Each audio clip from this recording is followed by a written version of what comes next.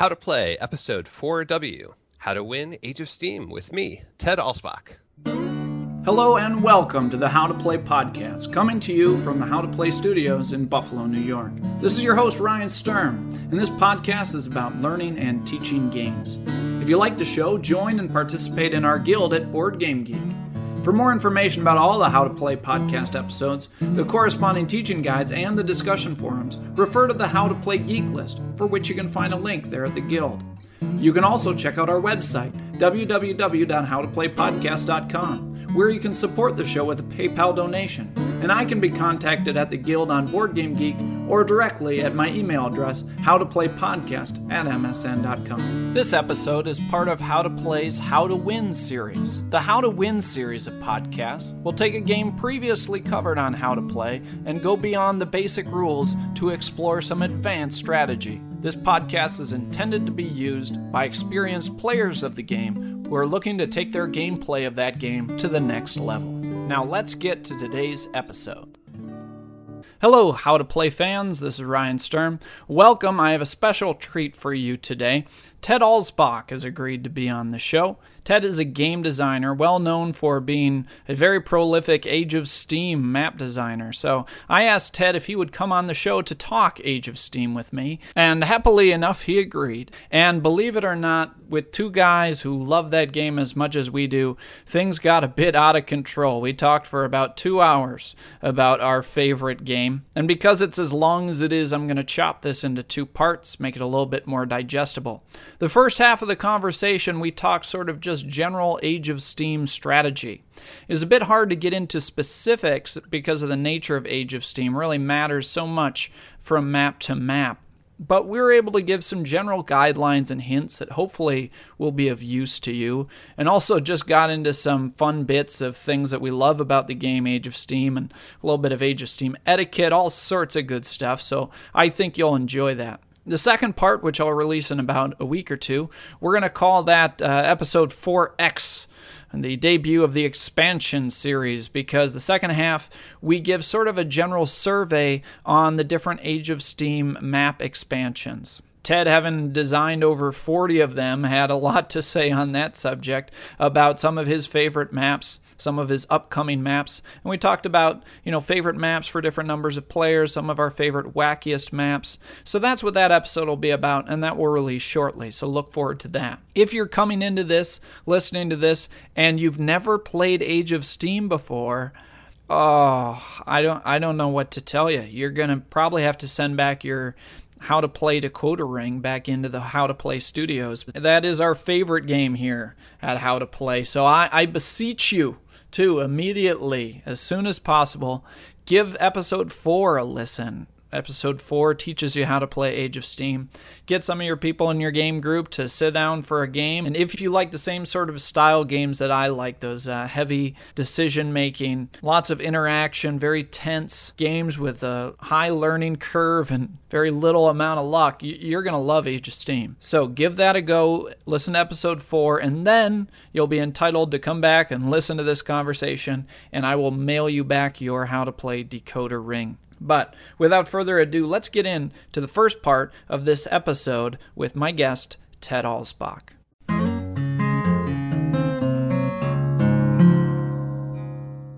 Hello, everybody, and welcome to a special episode. This is the second edition of our How to Win series. This is an episode I've wanted to do for a long time to talk about some advanced strategy about my favorite game, Age of Steam. And fortunately, I have a very special guest here to talk with me about Age of Steam. And his name is Ted Alsbach. Hi, Ryan. Hello. Thanks for being on the show. Thanks. It's great to be here. For those of you who don't know Ted, Ted is one of the most prolific, if not the most prolific. Are you the most prolific Age of Steam map creator out there? I am definitely the most prolific, yeah. There's a couple others out there that have maybe a dozen or so, but I have a ridiculous number. I just did the math, and I'm at 45 of my own Age of Steam maps have been published, or will be published by the end of this year. That is excellent. And I personally have enjoyed playing many of Ted's maps. I haven't played all of them. And Ted, are you the president and founder of Bezier Games? Yes, Bezier Games. Bezier Games. Yeah, I am, and I am the sole employee at this point too, which is kind of exciting. Do you want to tell us about some of your products? Sure. So Bezier Games was formed about 5 years ago when I published Start Player, which was at the time, I called it a kind of collectible card game. It was a card game for determining who goes first in board games. Following that, published many Age of Steam maps and a lot of other games, including Ultimate Werewolf, which is by far the top-selling game from Bezier Games, and a lot of other games like Beer and Pretzels and Perpetual Motion Machine. And this year there's one called Tiebreaker, which is kind of a follow-up to Start Player that determines who wins ties. And you have 47 different Age of Steam maps, is that true? Yes. Yeah, 47 different ones are being published through both myself before Bezier Games got started and as Bezier Games. The difference, the 45 are mine and 2 are from J.C. Lawrence, who is a local gamer here who designed a few Age of Steam maps. And anyone who's familiar with the Age of Steam forums on Board Game Geek probably recognizes his name. That's great. So you have a hot new set of maps coming out this year? Yes, I have 8 new maps coming out this year. And for the second year in a row, 6 of them are mounted, which for me, I love mounted maps. I've done both mounted and non-mounted, and it's a little more expensive to do mounted ones, but I really, really like just that tactile feel of a mounted map. And so 6 of them are mounted. There's 2 that are bonus maps that you get if you pre-order the maps before October that aren't mounted. But overall, 8 brand new ones this year. And they can order those through your website, or what's the best way to get, if you're not going to be at Essen? Definitely the best way, and in fact, the only way to get the bonus maps is by pre-ordering. If they go to BezierGames.com, it's right in the front page there. They can click the link and order that, and as soon as they're available, they'll get them, and they'll probably get them the week before Essen. So it's actually, if you pre-order, you get them a little earlier than the folks who travel all the way to Germany. And I know eventually you release those out to some online distributors. I know I see them at Boards and Bits. So will you be releasing those there too? Yeah, they'll. I have a distributor, for all my games, and a lot of resellers sell Age of Steam maps. Big shout out to Boards and Bits, who, as any Age of Steam fan probably knows, they carry the biggest selection of Age of Steam maps. They were the first online reseller to carry my maps several years ago. They bought up a couple extra Bay Area maps that I had, which is the first map that I published, and ever since then they've been selling maps for me, and they sell the same. They sell Age of Steam maps for the Steam Brothers and AOS Team, and a few other ones that are out there. So they're pretty awesome. Yeah, they are sort of the source. If you're looking for Age of Steam maps, it's a great place to go. They have a lot of maps from a lot of different publishers, whether it's the Steam Brothers or AOS Team or yourself. Yeah. So let's get into talking about our favorite game. Is Age of Steam your favorite game as well, Ted? It is, although I have to say, it's a weird thing because, if you say, what am I playing the most of right now? It's not Age of Steam because I'm in an off cycle. So usually for me, the winter, the spring starts in BGG Con. Usually I start bringing maps to cons and playing with people outside my game group, Age of Steam. And then by the end of usually March or April, sometime after the gathering, I am pretty much done and I'm just finishing up things. And so I kind of take a break then because I've played so much with these new maps. And so, I'll play 4 or 5 times a week in March and April. And then, like right now, I haven't played for probably 3 or 4 weeks at this point. So it's a weird little lull on and off. Are you starting to get the shakes? Do you start to get the shakes if you haven't played for a few weeks? No, not necessarily, because in the back of my mind, I know that as soon as I start playing again, and in fact, as soon as I receive my the first printing, usually send me samples of the maps. As soon as they send that to me, I'm going to want to break them out and, grab a bunch of friends and go, okay, they're here. Come on, let's play. And of course, they've already played them. And they're like, we've already played these. But I'm like, yeah, but it's actually on the real board now. And they usually tolerate that and play a couple games with me on them that way. That's the problem with Age of Steam is that nobody ever really wants to play that same map twice, do they? That has to be a challenge as trying to play test your maps. Yeah, well, it's kind of nice. I have a core game group that plays Age of Steam. I convinced my wife a few years ago to take up Age of Steam with me. Bless that woman. My son, my son plays, and so I've got a lot of different folks that I can play with. So in some ways, unless I make some dramatic changes to a map, I try not to play too many times with the same gaming group on a particular map because they're going to have a pattern. They're going to recognize things. You know, I've done this enough now that I realize that a second play from the same people isn't really going to give me too much new information about how to modify and develop the map further. Do you play with them, or do you sit as an observer? Mostly I play with. You know, I've done the observing, but you know, I'm on the edge of my seat. I don't know if you've ever done that for any game where there's a game you really like and you just have to watch, and you're like, oh no, and you can't say anything, of course, as an observer. Right. So, yeah, no, I play most of the time. Great. We're going to get into some advanced strategy for specifically Age of Steam. And I know that there's a lot of players out there who do enjoy the Steam version of the game. But for the purposes of our discussion today, just as it's sort of a little bit different to talk about those two different systems, we're going to focus mainly on the rules for Age of Steam. But most of the things that we're talking about, you probably can relate those over for those Steam players. While we're talking about Age of Steam and Steam, now the maps that you produce, do you come out with the rules so that those are playable for Steam or Age of Steam? Yeah, so all of the maps that I've designed that are published for Bezier Games can be played with both Steam or Age of Steam. I had to go back and retrofit a bunch of them when Steam was introduced a few years ago to the older maps, but now everything comes out with rules that work with both of them. And it's interesting that the last year's maps and this year's maps were a lot easier because I know what areas to avoid. And so I'm trying not to make rule changes for things like the production chart, which doesn't exist in Steam. Right. It exists in a very different fashion, of course. Yeah. Or any of the other little changes that really cause for a whole slew of additional rules per version that you're playing. So this year's maps are, with a very few exceptions, they're pretty much exactly the same for Steam and Age of Steam, which works really well. So, but again, I think my brain is actually thinking about that as I'm putting those rules down of what impact will this have on this game versus the other one. Are you willing to pick sides here on the record of where you stand on that line of Age of Steam or Steam? Do you enjoy both games? Do you prefer one over the other? Yeah, I'll definitely pick sides right in the middle. No, I think for me, because I've been playing Age of Steam longer, that's definitely kind of where my heart lies. If I had a choice of what to play, if you said you can only play one, I would have to pick Age of Steam.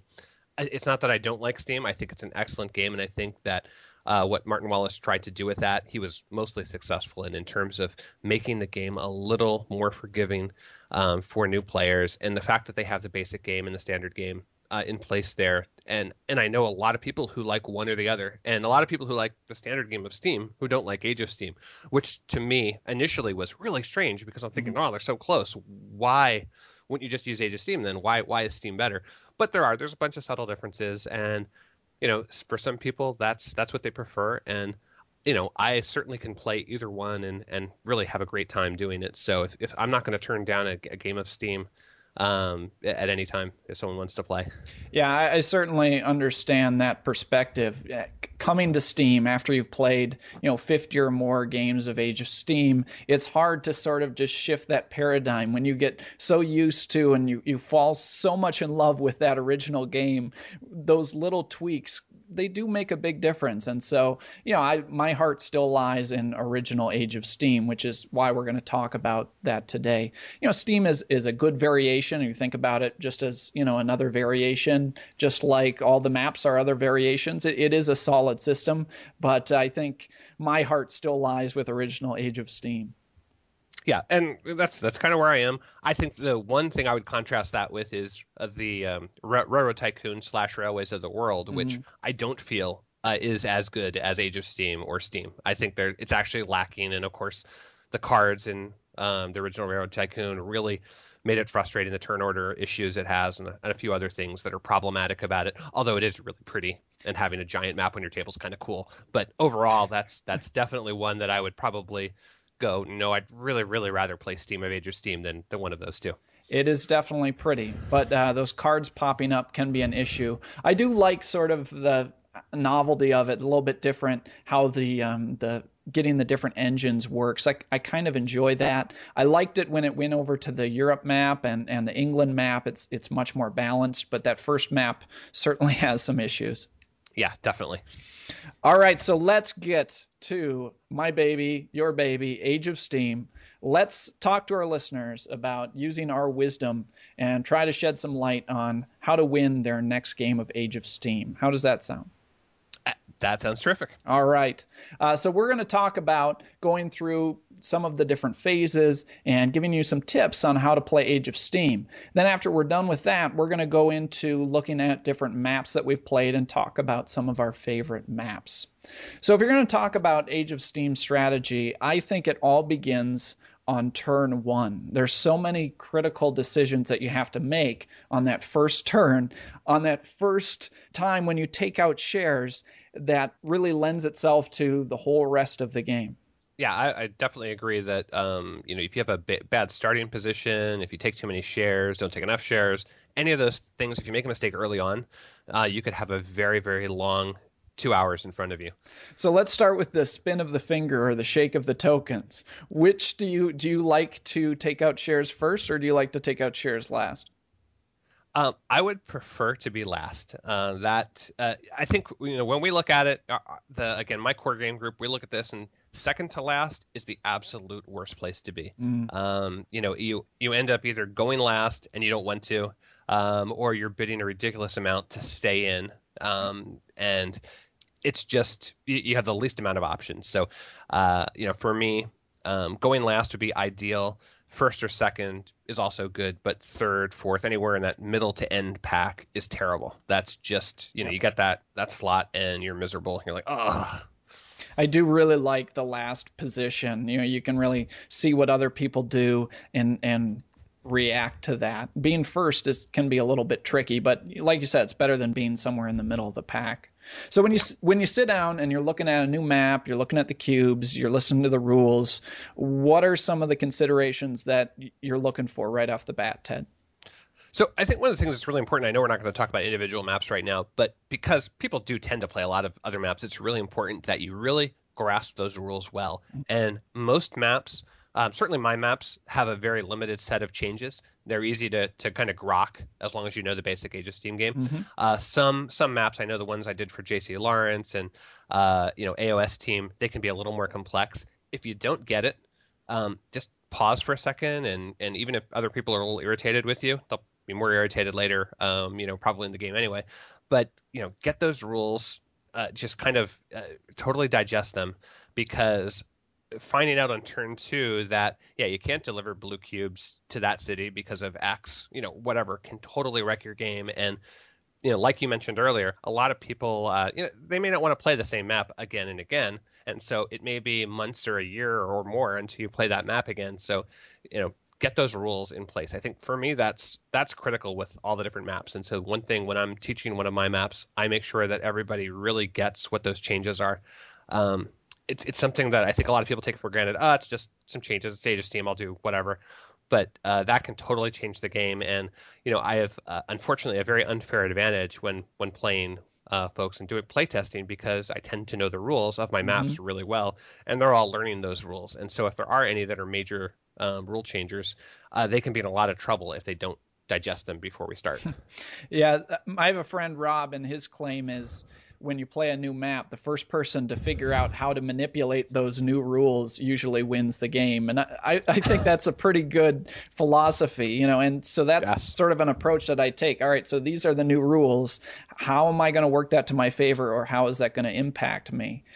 So a lot of times you hear those rules, people read off the 3 or 4 rules. Normally there's only like 3 or 4, and they don't sound like that big of a deal. And then by turn 3 or turn 4, it all goes, aha! Oh, now I know what I should have been doing. And for me, I think the first time I played the Ireland-England map, which has the deurbanization rule, those of us who played, I think one person had played before, they understood what deurbanization meant, that you could take a cube away. The rest of us were like, whatever, that's stupid. I wish we had urbanization. We're never going to use this other rule. And, 2/3 of the way through the game, you realize that these cubes you're depending on are being plucked away by a much craftier player than you, then the game at that point is lost, and because you hadn't really thought that through. And so I think, any one rule that can really have an impact, I agree. Make sure that people understand what that's going to do to the game beforehand. Many of the maps I've played could talk about that. I know your Pennsylvania map with the coal. I know that happened to us about turn 4, when people realized, we should be shipping other people's coal. That's how it's supposed to work. I mean, that was a aha moment. So, a lot of maps, you'll have that and you'll see a rule and all of a sudden someone will abuse the rule and you'll see how it's supposed to work. So when you play test a map, do you give some of that away? If the rules and you know what those rules are meant to do, do you give them some tips on how to use those rules, or do you let them figure that out for themselves? I think it depends. I mean, part of it is when I'm playing with people that I may not have discovered that particular aspect yet initially, so I can't say that, of course. The other thing is if I do know it, I don't want to. I try to tell them for the most part, but at the same time, I don't want them to think this is the path to victory, that you must do this. And in Pennsylvania, you can win by never going to the west side of the state. You can actually win in the lower right-hand corner. You just have to be clever about it, and you have to figure out how to do it. And if you tell people, well, coal's the key to victory. If you don't ship coal, yours or someone else's, you can't win. That's what they're going to focus on. If they get stuck in the lower right or the upper right, they're going to be miserable, where the reality is people win there, and everyone else is fighting over that coal. And meanwhile, you've got these amazing deliveries, and you've created this great web, this great little network down there, and you're getting 6 deliveries on turn 5, and the rest of them are still fighting back and forth and sharing the coal that they're sending back and forth. This is true. We talked about that aspect of the game, but a lot of times I've been successful when, there's a big prominent element to the map and everybody decides, you got to get that. And I've just decided, what, I'm going to ignore that. I'm just going to play sort of my own game and try to make solid deliveries, and done very well because I haven't had to compete with that one element of the map. Certainly. So let's get back to turn 1. On turn 1, what other than the new rules, what else are you looking at before you make some of those major decisions? So I'm going to look at cubes. I definitely focus on the cubes on the map first. Looking where early on, I got to get my 1s and my 2s and 3s and 4s so that I'm going to have some sort of base to work from, and where are the cubes I can deliver. I'll look at the production map. Some people spend a lot of time analyzing the production map where the cubes are going to come out. And I do that to some extent. If I see a clump of something, like there's a clump of yellow and it's on a city where, wow, if I make this set, I'm going to have some 6 deliveries, when it comes along halfway through the game, that's great. But for the most part, I really focus on, where am I going to have where's a really good spot to start? Where am I going to be able to grow from? And then I'll look at the production chart to see where those cubes are going to be coming in later to make sure I can sustain that growth.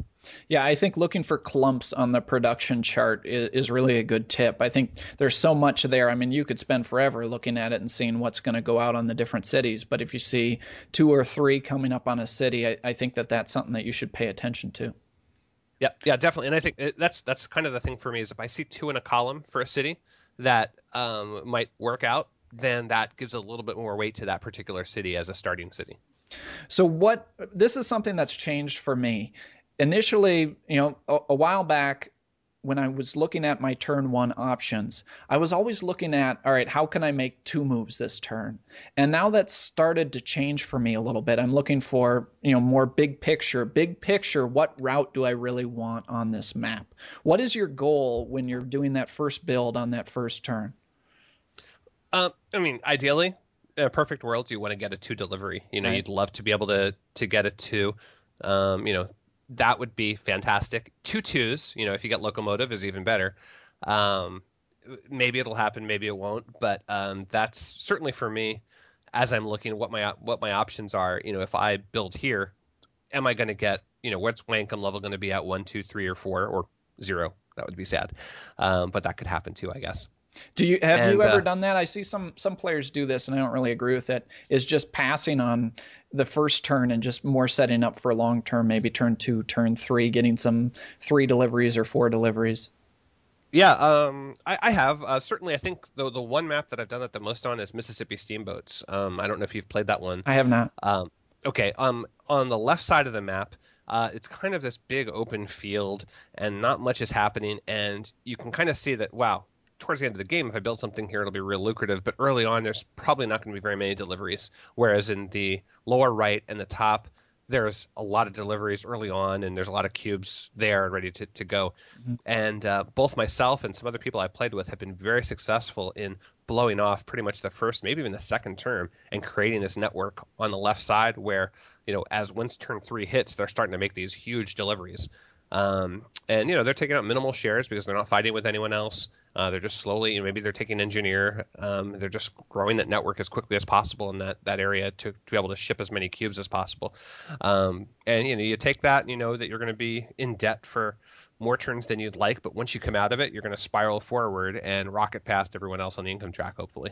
Of course, if you play some of your recent maps, notably Atlantis, you don't have to worry about making early deliveries because there's just none to be had because you are Yeah, and there's no such thing as rocketing forward on the income track in Atlantis either, unfortunately. So, how many shares do you like to take on turn one? The standard, I think most people would say two. And again, it depends on the map, depends on the cubes, depends on what I want. I would say one or two. It is rare that I'll take three unless I see an opportunity that I think only I see. If I see something that goes, you know what, if I get locomotive on this turn, or if I get urbanization on this first turn and I go here, or even maybe it's first build, but it's really important to grab a certain area before anyone else, then I'll do three, but that's pretty rare. And of course, it depends on the map. Some maps have very, very high costs, like Vermont has very, very high costs of building, across things, and you just need extra money Right. to be able to do that. Yeah, that's the whole thing about that first turn is you have that first build tension and that you can set up this great plan of, making two deliveries and have someone snag first build from underneath you. The worst is when you have to, bid up for first turn and have to take first build to protect that one build that you really want to make. Right. And the way I think of shares in the first turn is in a typical four-player game, it's 8 turns long. So every share you take is costing you $8. It's $8 that you're not going to have later in the game that you would have Mhm. had otherwise because you have to pay it back every single turn. You're never going to not pay it back. So, is it really worth me paying $8 to take that extra share? Do I really, really need it? Because $8 is a lot, especially, until you're in the mid to late game. That's an interesting way of thinking about it. So then if you look at the next turn, you say that share is going to cost me $7. Essentially, each share is going to Exactly. cost you $7. Yeah. Yeah. Well, another way that I look at it sometimes, you talked about some of the really expensive maps. There's some maps that you play, and after you know this, you know that there's certain maps where at the end everybody's going to be at 15 shares. There's not a lot of them. Then Sure. my thought process is, all right, we're all going to get to 15 anyways. Certainly you do pay a premium for getting ahead of the other players, but if I know that there's going to be no advantage in the end game, I'm not going to worry about trying to stay one share behind everybody.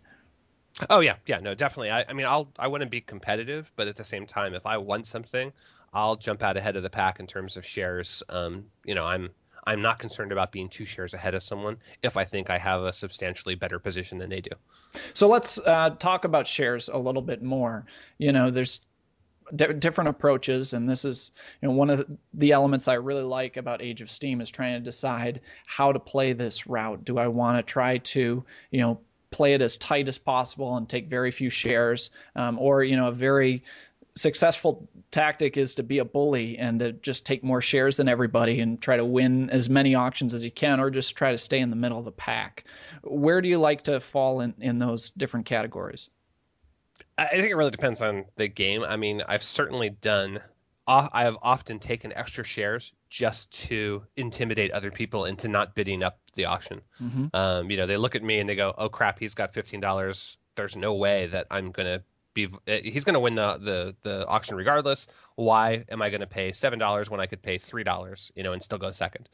That sort of thing. So, for me, that seems like that's a cost effective measure. And again, I think that's one of the reasons I like going last in that first turn is you can go ahead, you take that extra share, and suddenly people are dropping before you get second or third for free.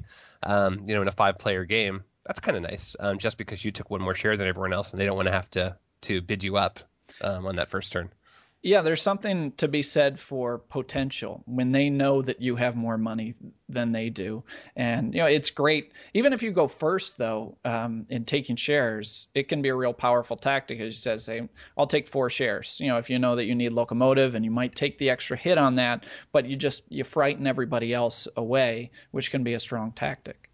I totally agree. I think, and that's the other thing. One of the reasons I like going earlier too, whether it's in the first turn or other turns, is that when you take those extra shares, people then they're going to just take as much as they need. They're going to, you know what, I'm probably going to get second or third place, or I just don't care. I'm not going to fight with him at this point. And haha, he has to pay back those shares now every turn. They can feel that way, and I'll do the same thing. Someone can intimidate me in the same way, and the smarter call maybe for me to just pack it in for that particular turn and not fight for the action that I maybe really, really want and go for a secondary or tertiary action. Yeah, this being a share bully is a great play until someone calls your bluff and takes the same amount of shares as you do and tries to take you down for the loco, and then you're out of luck. Yeah, I'm not sure why. I know one of the maps that we tend to, I played it a lot, was a Europe, of the American Europe set. And for some reason, that particular map causes these ridiculous share wars where we're up in the 16 and 17 bids. I mean, just insane. And of course, the person who loses that bid tends to lose the game. The person who wins it tends to come in second to last because all their money's shot. If they absolutely needed it, they had to survive. It didn't really matter because now they've cut themselves off at the legs and, they actually slide back on the income track because they can't pay their expenses, or they have no money in the future to buy track or whatever. But that's happened in several games where you're up that high. Once you're up that high, what have I done? It's too late, but you're committed. So you hang in there, and it's terrible when that happens. That is something that, I just love from Age of Steam. You get to that moment, there's that point of no return moment. Usually it's somewhere between $5 and $8, right? And you say, okay, I can bid 7, and then they go 8, and then you're like, okay, so if I go 9, I'm in this to win it. And then it's going to be showdown at the OK Corral, and we're both going to stare at each other, and we're going to decide, all right, one of us is going to back down, or both of us are going to lose. I mean, those moments are some of the moments that makes Age of Steam great. I know, they're great, and for me, it's even better when you're not part of that particular set. It's so much more fun to be an audience member in that situation. And you want to provoke them a little bit, going, I can't believe you're going to let him have it. You have the money. You got to bid him up. Just don't let him take that away from you. You're going to pay $8 to go second. That's crazy. Yep. Pay 10, you go first. Or just some of the mind games that go on during those auctions. I mean, there's nothing quite like it. So how many times do you go after winning the auction? It's definitely a good tactic. If you can get loco those first couple rounds and not pay too much for it, you're going to be pretty hard to stop. But when you're playing with good players, you're not going to be able to win the auction every round. So how many times do you go after winning that auction? Yeah, again, I think it depends on the map and depends on what your options are and really how valuable each of the individual actions are for that particular map. A standard Age of Steam, Rust Belt, I would say that you got to win more than your fair share of the auctions in order to win, because urbanization and loco are just really, really powerful on that particular map. If you don't get one of those two, at least every other turn, you're out of it. There's no way you can win. So I think it's pretty critical depending on the map. There are some maps where you can skate by, come in second all the time, and people who come in first don't always take loco. They're going to take herb. They're going to take a first move. They're going to take something else sometimes because that's just where they are in the game. And I think one of the really important things as a good Age of Steam player is knowing what your opponents want, because then you can do a lot better in the auction, and you can drop a lot earlier. If you realize they're not going for locomotive or they're not going for herb or whatever it is that you want, you can drop out a lot earlier, save yourself a lot of money, and still do exactly what you wanted to do. And do yourself a favor, don't ask them what they want, because they will either won't tell you or they'll lie. So, we have it in general as that is against the spirit of the game to. Oh, really? To actually ask and have someone else that's kind of been one of the things that in general we frown upon, that you can ask, but no one's actually going to tell you. It's one of those things that we don't usually discuss because it ends up being this weird little co-op thing between the top two bidders at that point. And I would much rather think that these two people who are going at it both want locomotive, when maybe I know just as a bystander that one really wants herb and the other one wants locomotive, but they think the other one wants the action that they want, and so they keep going at it. That seems a little more amusing, and it keeps the bidding going up higher, which is always fun.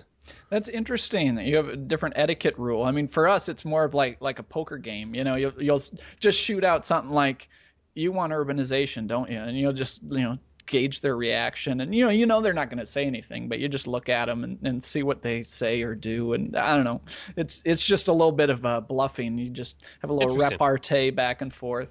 So I don't know. I can see that element too, is if both players are honest about what they're going for. I guess we're never honest and tell each other what we're going to go for. Well, so like I said, I think the one thing that we're always concerned about is that it becomes a little co-op thing going on for the top two bidders. They're already winning the auction. Now they're kind of going together, going, you know what? I'll let you have herb if you don't build here, or all those sorts of things. And you're like, okay, well that gets to be kind of cross the line at that point. So we kind of shy away from that a little bit. What is that fancy word for that when two people are working together? And I can't think of it. I'll have to check my dictionary afterwards. So urbanization is a tricky thing. Psst, over here. Hey, it's me. I generally have a hard and fast rule about not talking to people who go psst. But since it's me, I better trust myself. What is it? Hey, Ryan from last week. The word you're looking for is collusion. An agreement between two or more persons, sometimes illegal and therefore secretive, to limit open competition by deceiving or misleading. Oh, that's what it is. Thanks, Ryan, from 1 week from now. You're welcome. Now I sound extra smart. You sure do. What was I talking about again, future Ryan? You were transitioning into urbanization. Oh, thanks again. Oh, before you go, is there anything else you could warn me about? Well, not really. Next week's pretty good. And the new Harry Potter movie is awesome. Cool. I'll look forward to that. All right, Ted's waiting for me. I got to get back. See ya. So we were talking about urbanization. Sometimes you feel like you just need it. And sometimes when you play it, it almost seems to help the other people more than it helps you. Yeah, I'm a fan of urbanize only when you have to, because whenever you urbanize, the person who goes directly after you has a huge advantage, especially early in the game, because they basically have a free city to go to that wasn't there before, and they have a lot more options than they had, versus yourself putting it down. You've used up an action that benefits somebody else. So I prefer not to take it until later on in the game, and then using it strategically, both for deliveries as well as, I think, the stopping deliveries of your opponents. Yeah, that's one thing that I've learned is, the best thing is not to take urbanize, but to be directly in turn order after the person who takes urbanize. Normally that's just fantastic. Yes, yeah. So let's talk about building track. Do you have any strategies for building track that you could share? Well, I think the most common thing, most people who've played Age of Steam for a little while, they're going to be aware that you want to create some sort of circle. Mm-hmm. A spoke situation, or a straight line, never is good. You get a loop going, or multiple loops, or loops with a bypass somewhere in the middle of it. Yep. And you're going to be in really good shape, especially towards the end of the game when cubes are hard to come by and you're struggling to max out your deliveries. Right. And another shape that's worked well for me is like a dog bone. You've got a line of 3 or 4 cities, and then you got spokes coming out of either ends of those. If you strategically pick which cities you pick, you can get some good long deliveries that way. Definitely. Yeah. And having a little bit of mini loops or a couple of options at either end there so that you can go different ways in order to get to those cities, that tends to help quite a bit too. And one thing that I've gotten better at is recognizing my cutoff points. I think that's something that takes some getting used to. I mean, there's like a little alarm bell that goes off in my head when I see, 1 or 2 openings out of a city that's right in the middle of my network. You're going to lose the game that way. And so that's something I've gotten better at recognizing the more that I've played is, that's sort of a situation where you decide, okay, this is a first build situation. Mm-hmm. Do you pay attention to upcoming cubes as well? Yeah, definitely. I'll look to see what's going on there. That to me, becomes that mid-game area where you need to be staring at the production chart, and at least internally you should be cheering for numbers to come up on those dice. Right. Not too early because you don't want someone else to take them, but you definitely got to get some of the cubes out there on the cities where you need them, and kind of looking to see where they're going to appear. All I have to say, I don't think I've ever chosen production early or mid game just to kind of help stock the production chart in my favor. Right. I still consider it a very, very weak action overall, and it tends to be a very late to end game kind of consideration for the most part. Yeah, if we can give Steam props for one thing, I think it's the way that they reinvented sort of making that production action a little more valuable. Yeah, definitely. Yeah, it certainly is. It gives you a tactical choice that you just don't have in Age of Steam. Mm-hmm. What about paying attention to the colors of the cities? What sort of choices do you make as far as the colors of cities that are on the board? Well, you don't want to get two cities close to each other. That's always, you have red, blue, right? Because you've just killed off. You're never going to get to that end blue city because that first blue one's gonna take it away. So it's one of those things that I think that's much more advanced than people would think about, because as you're building your network, you're like, I want to get here, and at the same time as you're getting there, you'll realize, oh well, it doesn't matter that I'm there because I can never deliver to it because I'm going through another city of that color only 2 cities back. So if you're looking for your potential pattern or your track build later in the game, you think, oh, this is a 6 delivery. Really, it's a lot harder to visualize that the cubes are going to stop there, as opposed to you just counting your links and going, ooh, 6, great, right. And you don't realize that, oops, there's a purple city in the middle of that purple cube's path that's going to end up being a 4 or a 3 instead of a 6. Certainly. And one thing that really helps is if you've got a line, you haven't made a circle quite yet, if you can identify that middle of your network. I really like to have the middle of my network have sort of the same color, maybe blue and blue, or maybe if you can sneak a town in there in the middle of your network to have 2 of the same color in one town, and now you've got all of a sudden all sorts of large deliveries with many of the different colors. Yep. Yeah, definitely. So now let's get to some of the evil tactics of Age of Steam. We're talking about track building. Let's talk about blocking. How much do you like to block, Ted Alspach? It really depends, and it's it's funny. I was actually talking about this with my wife, who is not at that point where she is able to, I think, strategically stop people and do what she calls nasty tricks for this sort of thing, which I don't even think about too much. I just kind of do it naturally. I see, oh, you want to go to that city? I could build there or here. I think I'll build there so you can't get in there. And does she still play with you after you do that? Yeah, oddly enough. Wow. Okay. But she doesn't appreciate it. So. But we call it spidering, which is basically sending out tracks from as many of the sides of a city as possible, right, so that nobody else can get in. And especially if you've got a friend who's got a very similar network as you, they've got similar cubes. If you can go ahead and basically prevent them from getting into a city, that is ideal. That is the thing to do. And as long as it's not really hurting you too badly. There is nothing quite as enjoyable as a look on their face when they realize they can't deliver all those cubes that they've been, putting their end game hopes on. Yeah, that is the viciousness, is that blocking is such an important part of this game. There's few games where you can really damage someone like you can in Age of Steam. When you can see that someone is trying to connect 2 cities and they're 3 hexes away, and you have 2 builds that you really need, and one you could put to help your network, or you could stop them from connecting those 2 cities to make those 4 deliveries. I mean, a lot of times you just have to throw that in there to stop them. Or you make definitely. The build, okay, this is going to be a link someone's going to want to use. It doesn't really help my network, but it's a good link to have. Yeah. And it's also quite often you have a choice when you're building tracks. Where does that track go? And in the future, are you going to make it more difficult for other people to connect those same cities or towns and cities that you're doing? And invariably, we go out of our way, and I'll even spend an extra track build to make sure that someone doesn't have an easy time connecting 2 cities, that I think are valuable. And this is one of the things that I really enjoy about the game is there's a lot of the games in our hobby where you play them and if someone gets ahead, you're just like, oh, well, I guess you're getting more points than I am. Whereas in Age of Steam, you can really go after someone if you sense that they're doing well, and getting in their way is something you almost might have to do in order to take them down a peg or two. Yeah, we definitely the take one for the team mentality of, so and so, oh my God, they're running away with it. But if I use my precious urbanization action to put a black city right in the middle of their network, that is gonna, that's gonna cripple them and give us all a chance to catch up.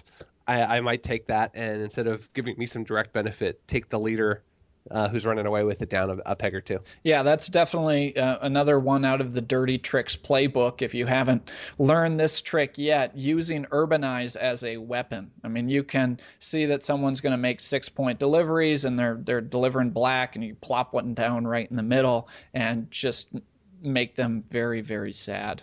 And even if nothing else, you take away a couple points at the end of the game because you're killing some of the track.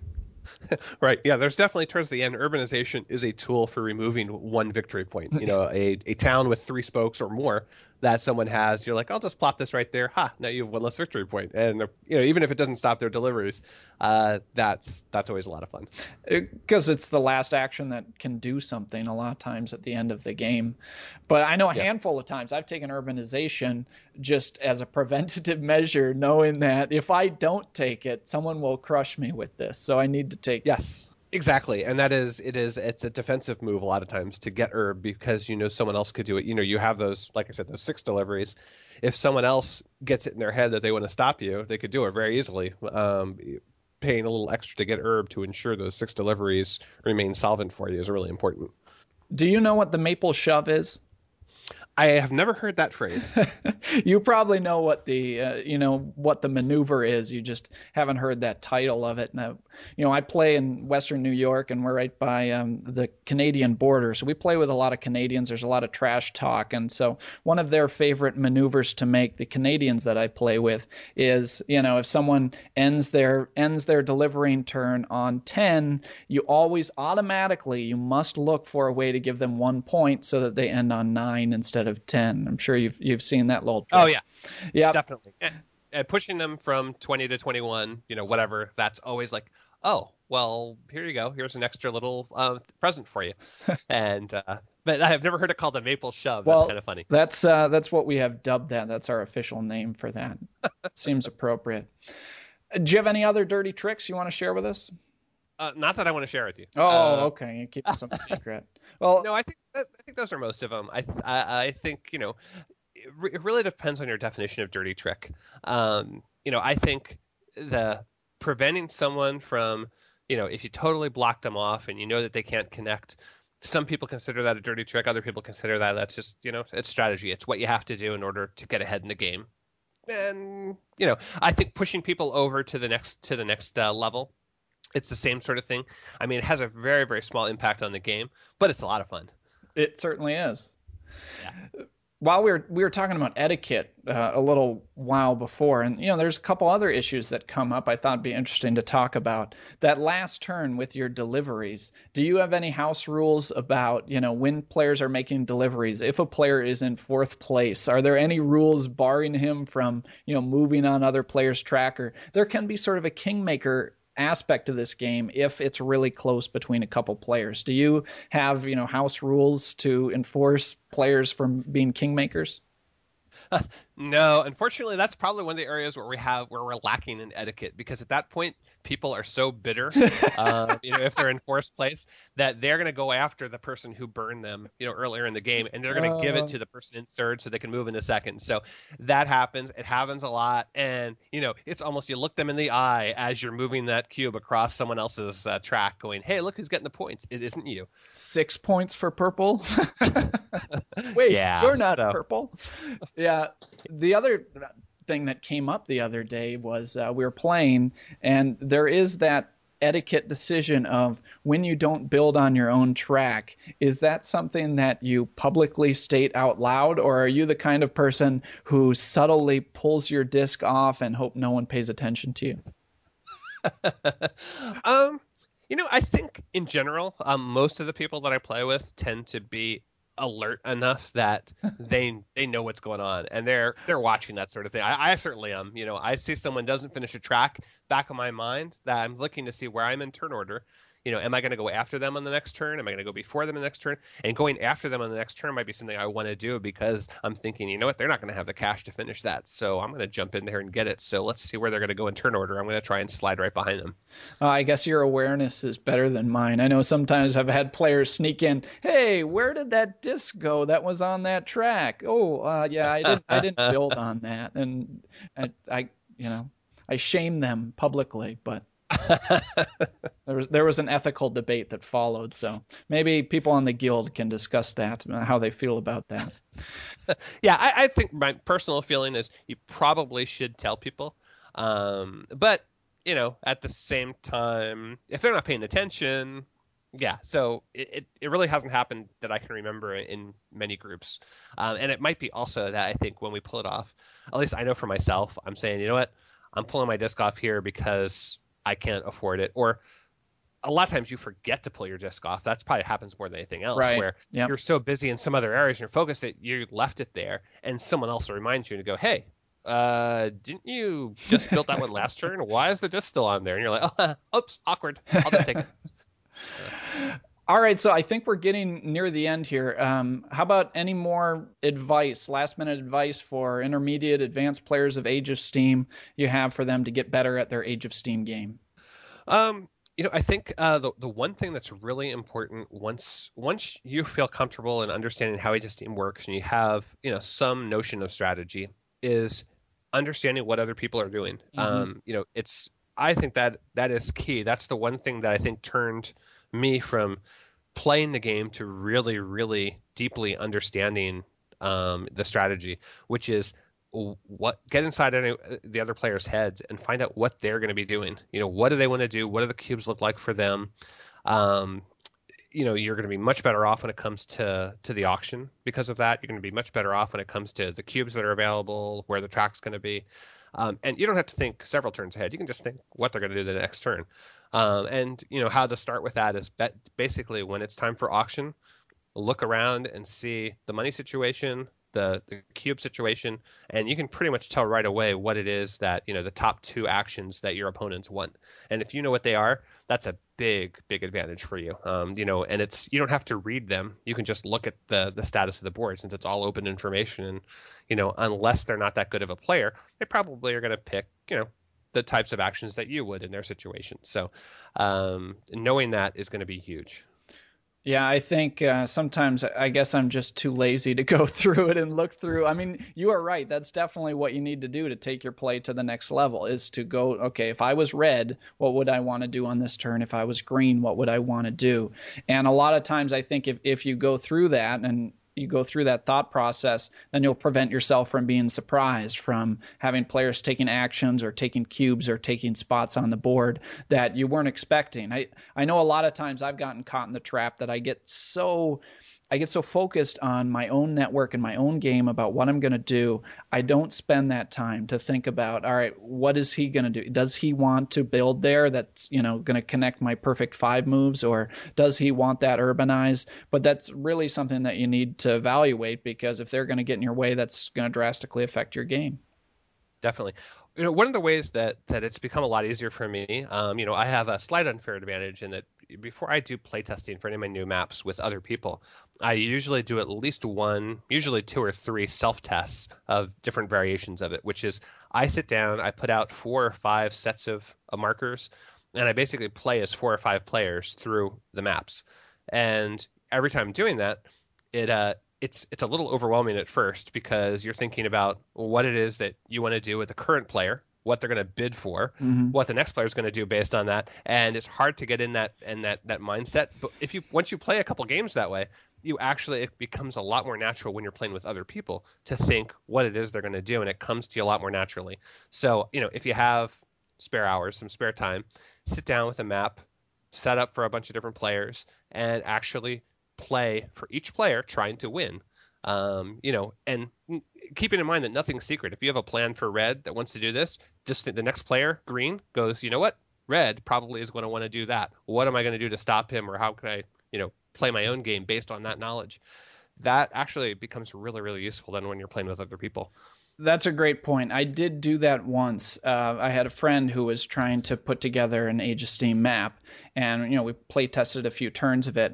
So we each played 2 colors, and I found that tremendously difficult. Just to switch your gears every turn, looking at, okay, I'm going to build for this player. What does this player want to do? I'm going to build for this player. What is this player going to do? I mean, that takes a lot of work. Playing Age of Steam for one person is hard enough, let alone, I give someone a lot of credit. I don't know if credit is the right word. I think there's several words to describe a person who would sit down in their basement and play 4 different players of one Age of Steam game. That is. Yeah. I mean, for me, I pretty much have to do it because I've been burned when I first started doing maps. I have a great map idea. I'm like, all right, this sounds good. Take it in front of people. And you're like, oops, this totally doesn't work, and you waste everyone's time, and then they don't want to play another one with you. So it's definitely something that I always do. It's all my maps are self-tested before they go out and they play with other people. And the weird thing about that is, you're right, it is difficult and it's mentally exhausting. Oh, yeah. I actually find that when I'm doing that, after I'm done, I don't even finish a game, and I'm like, I want to go lay down for a little bit and just not do anything because my brain has been working so hard back and forth. And, to time fly, it takes a lot longer to play Age of Steam. It takes like 3 hours for me to complete a 4 or 5 player game typically, playing all by myself because I'm going through all these things. You'd think it would be faster, but it takes a long, long time to think of all those different things as you're playing as each player. But it is exhausting. But like I said, invest a couple hours doing that, and a lot of that comes much more naturally when you're playing with other people then. Mm-hmm. Yeah, I believe it. I mean, by the time it gets back around to green and you're saying, all right, I was green, what was green doing? And then you have no time for your brain to rest, or to pre-plan out your next move, so that when it gets to you, you just build the track. And that's almost like work. Yeah, it is. It is a little bit of work, definitely. But it's nice because it's Age of Steam with absolutely no downtime. They're never waiting for anybody. That's true. If that's a good thing, if that's what you're looking for. I would say, lastly, before we get to talking about specific maps, the times that I've really been burned in the game of Age of Steam, and I warned about this in my introduction episode, is never, never, never get yourself in a situation where you have only one option, whether that's that you need to have one action or that you need to have one track build. And if you don't get it, then your game is over. If you put yourself in that situation, a lot of times that's just going to sink you. Yeah, no, I agree. You definitely need to keep your options open. And I think one of the things we didn't talk about was, where you start your builds on a map. And building at one end of the board versus the middle. It might be nice to be all by yourself for a little bit, but it really does limit what your options are. You build in the middle, you might have company, friends as we call them, but it gives you a lot of options about what you can do throughout the game. You can see how the map develops and change your game quite a bit, as opposed to being stuck in a corner where the only way out is away from that corner. Yeah, usually I really like to recognize the choke point and go straight at that choke point so I can get 2 ways out of it. There's definitely advantages to going in a corner, but then normally what happens is you find yourself by turn 3, turn 4, you have no way out of the corner. Yeah. Well, I think those were a good few last bits of advice for our listeners, and hopefully we've given you some good general tips on playing your next game of Age of Steam.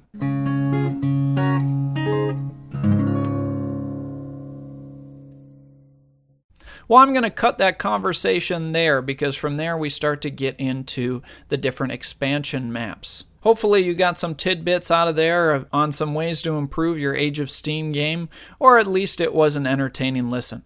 I want to one more time thank Ted Alsbach for coming on the show, and look forward to that second part of that conversation about expansion maps to be available in the How to Play feed soon, labeled Episode 4X. But for now, I'm going to say so long from the How to Play studios, and say thank you so much for listening. This has been Ryan Sturm of the How to Play podcast. 1, 2, 3, 4. This has been Ryan Sturm for the How to Play podcast. How to Play is written, recorded, edited, produced, promoted, and financed by Ryan Sturm. How to Play is not affiliated with any game vendor or game company. If you like How to Play podcast, I count on you to support it. You can help out by joining and participating in the guild, donating financially to the show, writing reviews, or rating the show on iTunes. Help talk up the show in your game group or on the forums at Board Game Geek. We have no contests, no gimmicks, no advertisements, no plugs to game websites or companies. All of the show's content is free of all bias, save for one, my own, and that is due to your own continuing support. Please consider supporting the show in some way today. I love to hear feedback from you, and I can be contacted through our discussion forum on the Guild at Board Game Geek, or I can be emailed at howtoplaypodcast@msn.com. This podcast's home on the web is www.howtoplaypodcast.com. Thanks again, everybody, and until next time, I hope you will learn, teach, and play great games. Thanks for listening. The How to Play podcast is part of the Dice Tower Network, the premier board gaming media network, featuring Ludology, and the flagship podcast, The Dice Tower. For more information on these shows and much more, please visit www.thedicetower.com.